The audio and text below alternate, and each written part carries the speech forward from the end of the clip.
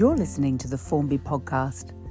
In this podcast, we're looking at volunteers, opportunities to work with the National Trust in Formby. Here's Kate Martin.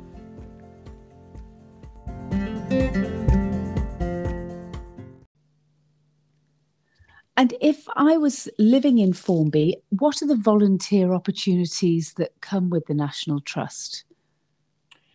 So there's different opportunities that we have. You can either sort of volunteer with the rangers. So there's opportunities to volunteer with the ranger side of things. So that's doing sort of practical conservation work.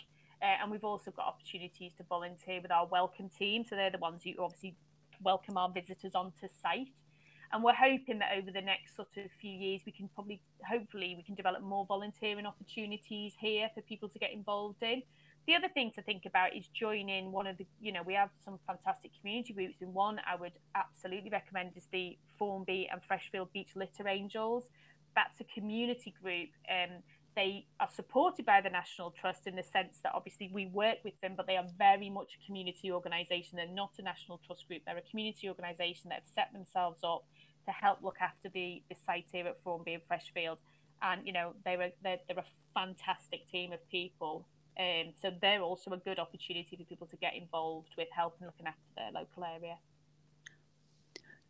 So if I was doing my Duke of Edinburgh, are there any opportunities for volunteering with the National Trust for Duke of Edinburgh for the local, these would be 10, 11, 12 students? We don't have any opportunities at the moment, but doesn't mean that we won't in future. We have in the past done Duke of Edinburgh. But it's always quite difficult because of working with under 18s and the sort of safety measures that you need to take into account.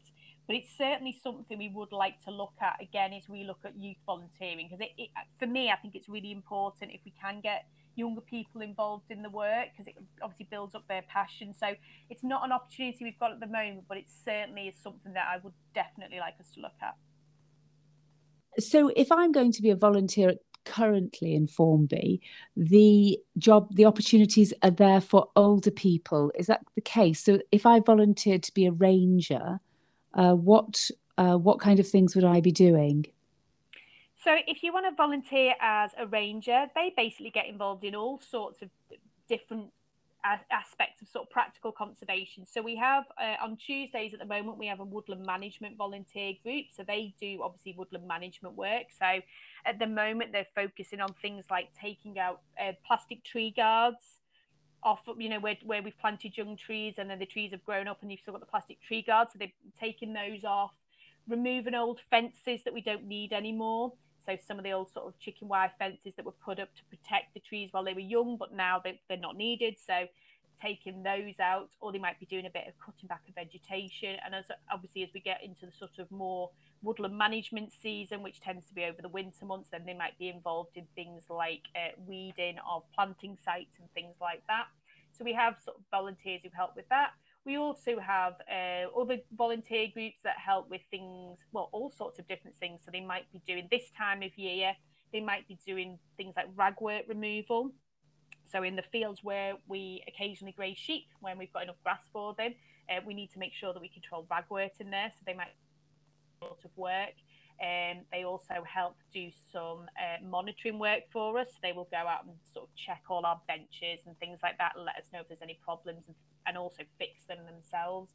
They'll do path work, they'll do fencing, they'll do things like scrub removal. Basically, whatever the rangers do, there's a possibility that the volunteers will do too. So we tend to have a nice sort of programme. That's where we try and work for a sort of programme of work that they get involved in. So if I'm listening to this and I think, well, I'd like to get involved as a ranger, is it Tuesday afternoon I would just turn up, or do I email you? Or yeah, so what we have is we have a sort of a set process for volunteers. So the best thing to do is to look at our website, which is nationaltrust.org.uk/Formby. And there's a page on there, which I think is called Join the Team or Get Involved or something like that. I can't remember exactly what it is, and that'll give you all the information that you need. Or the other option is to email us at formby@nationaltrust.org.uk. Fantastic. But it's generally Tuesday all day that I would be busy? So yeah, we do it. We're sort of building up slowly because obviously during COVID we had to cancel our volunteering because obviously we couldn't have groups working together. So we're just starting to build it up now. So at the moment, yeah, they're doing all days on Tuesdays and all days on Fridays, I think is what we're doing at the moment. But the plan is to sort of build it up. Well, that sounds absolutely fantastic. And do you have lots of volunteers at the moment, or have you got, is it quite a big number of people or a...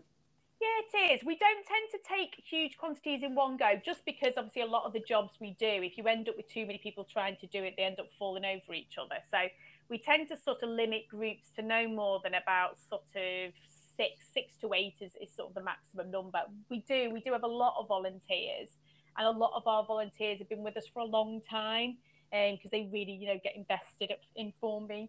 So a lot of our volunteers have been with us for years. In fact, some of our volunteers are now members of staff.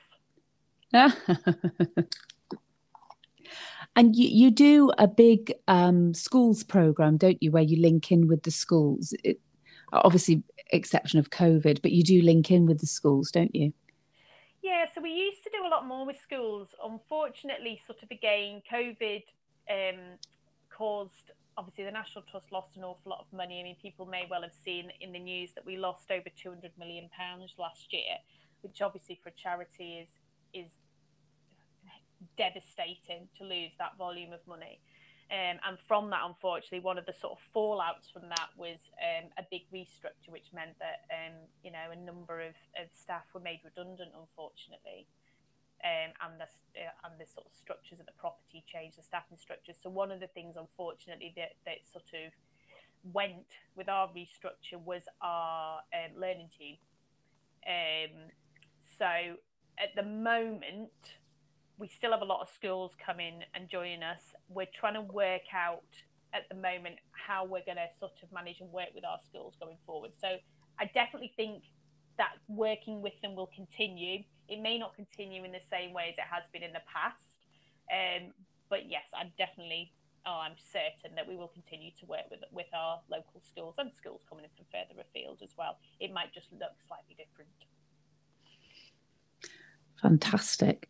Now, moving sort of onto we were talking earlier about audio walks. You have members of staff that do audio walks. Are these the ones that we see advertised in the National Trust newspaper that comes out? Yeah, so it's Chris Hunter, who's one of our rangers. He's one of our newer rangers, and Chris has come from a background where he has worked with people with additional needs in his past jobs, working with all sorts of people with additional needs. And it was an idea that he sort of came up with one of his former colleagues during lockdown, is this idea that, giving people access to nature when they may not be able to physically get out to it. So this idea of sort of an audio walk came up. He's done 2 so far. They're available on our social media and on our website, and they've been really well received, because he just takes you on a lovely walk through a landscape, and obviously just talks to you about what he can hear, what they can hear, what he can see. So he's done a dawn chorus walk, and he's also done like a more general one across the site. So they've been really, really well received. It's really nice and a really good way of engaging people, and people who maybe at the moment want to come to Formby but can't get here because of actual physical barriers. That means that they can't get here, or just because obviously in the present situation, COVID, they don't feel comfortable coming here. So it gives them a chance to experience a little bit of Formby, but in the comfort and safety of their own home. And how can we access those audio walks? Is that through podcast? Is that National Trust podcast? No, they should be on our National Trust website. So again, nationaltrust.org.uk/Formby. I see. And that's how we'd be able to listen to these sort of Formby audio walks. Yeah. Yeah, it's a really, really lovely idea, sort of when it was sort of suggested we might want to try it, and yeah, we were all for it, because it was just it's just a really, really lovely idea, and just such a different thing. But yeah, you can. I'm just checking on our website there, but yes, they're on there. It says enjoy a virtual visit to Formby. I'm Kate Martin, I'm lead ranger for the National Trust at Formby and Central Lancashire Properties.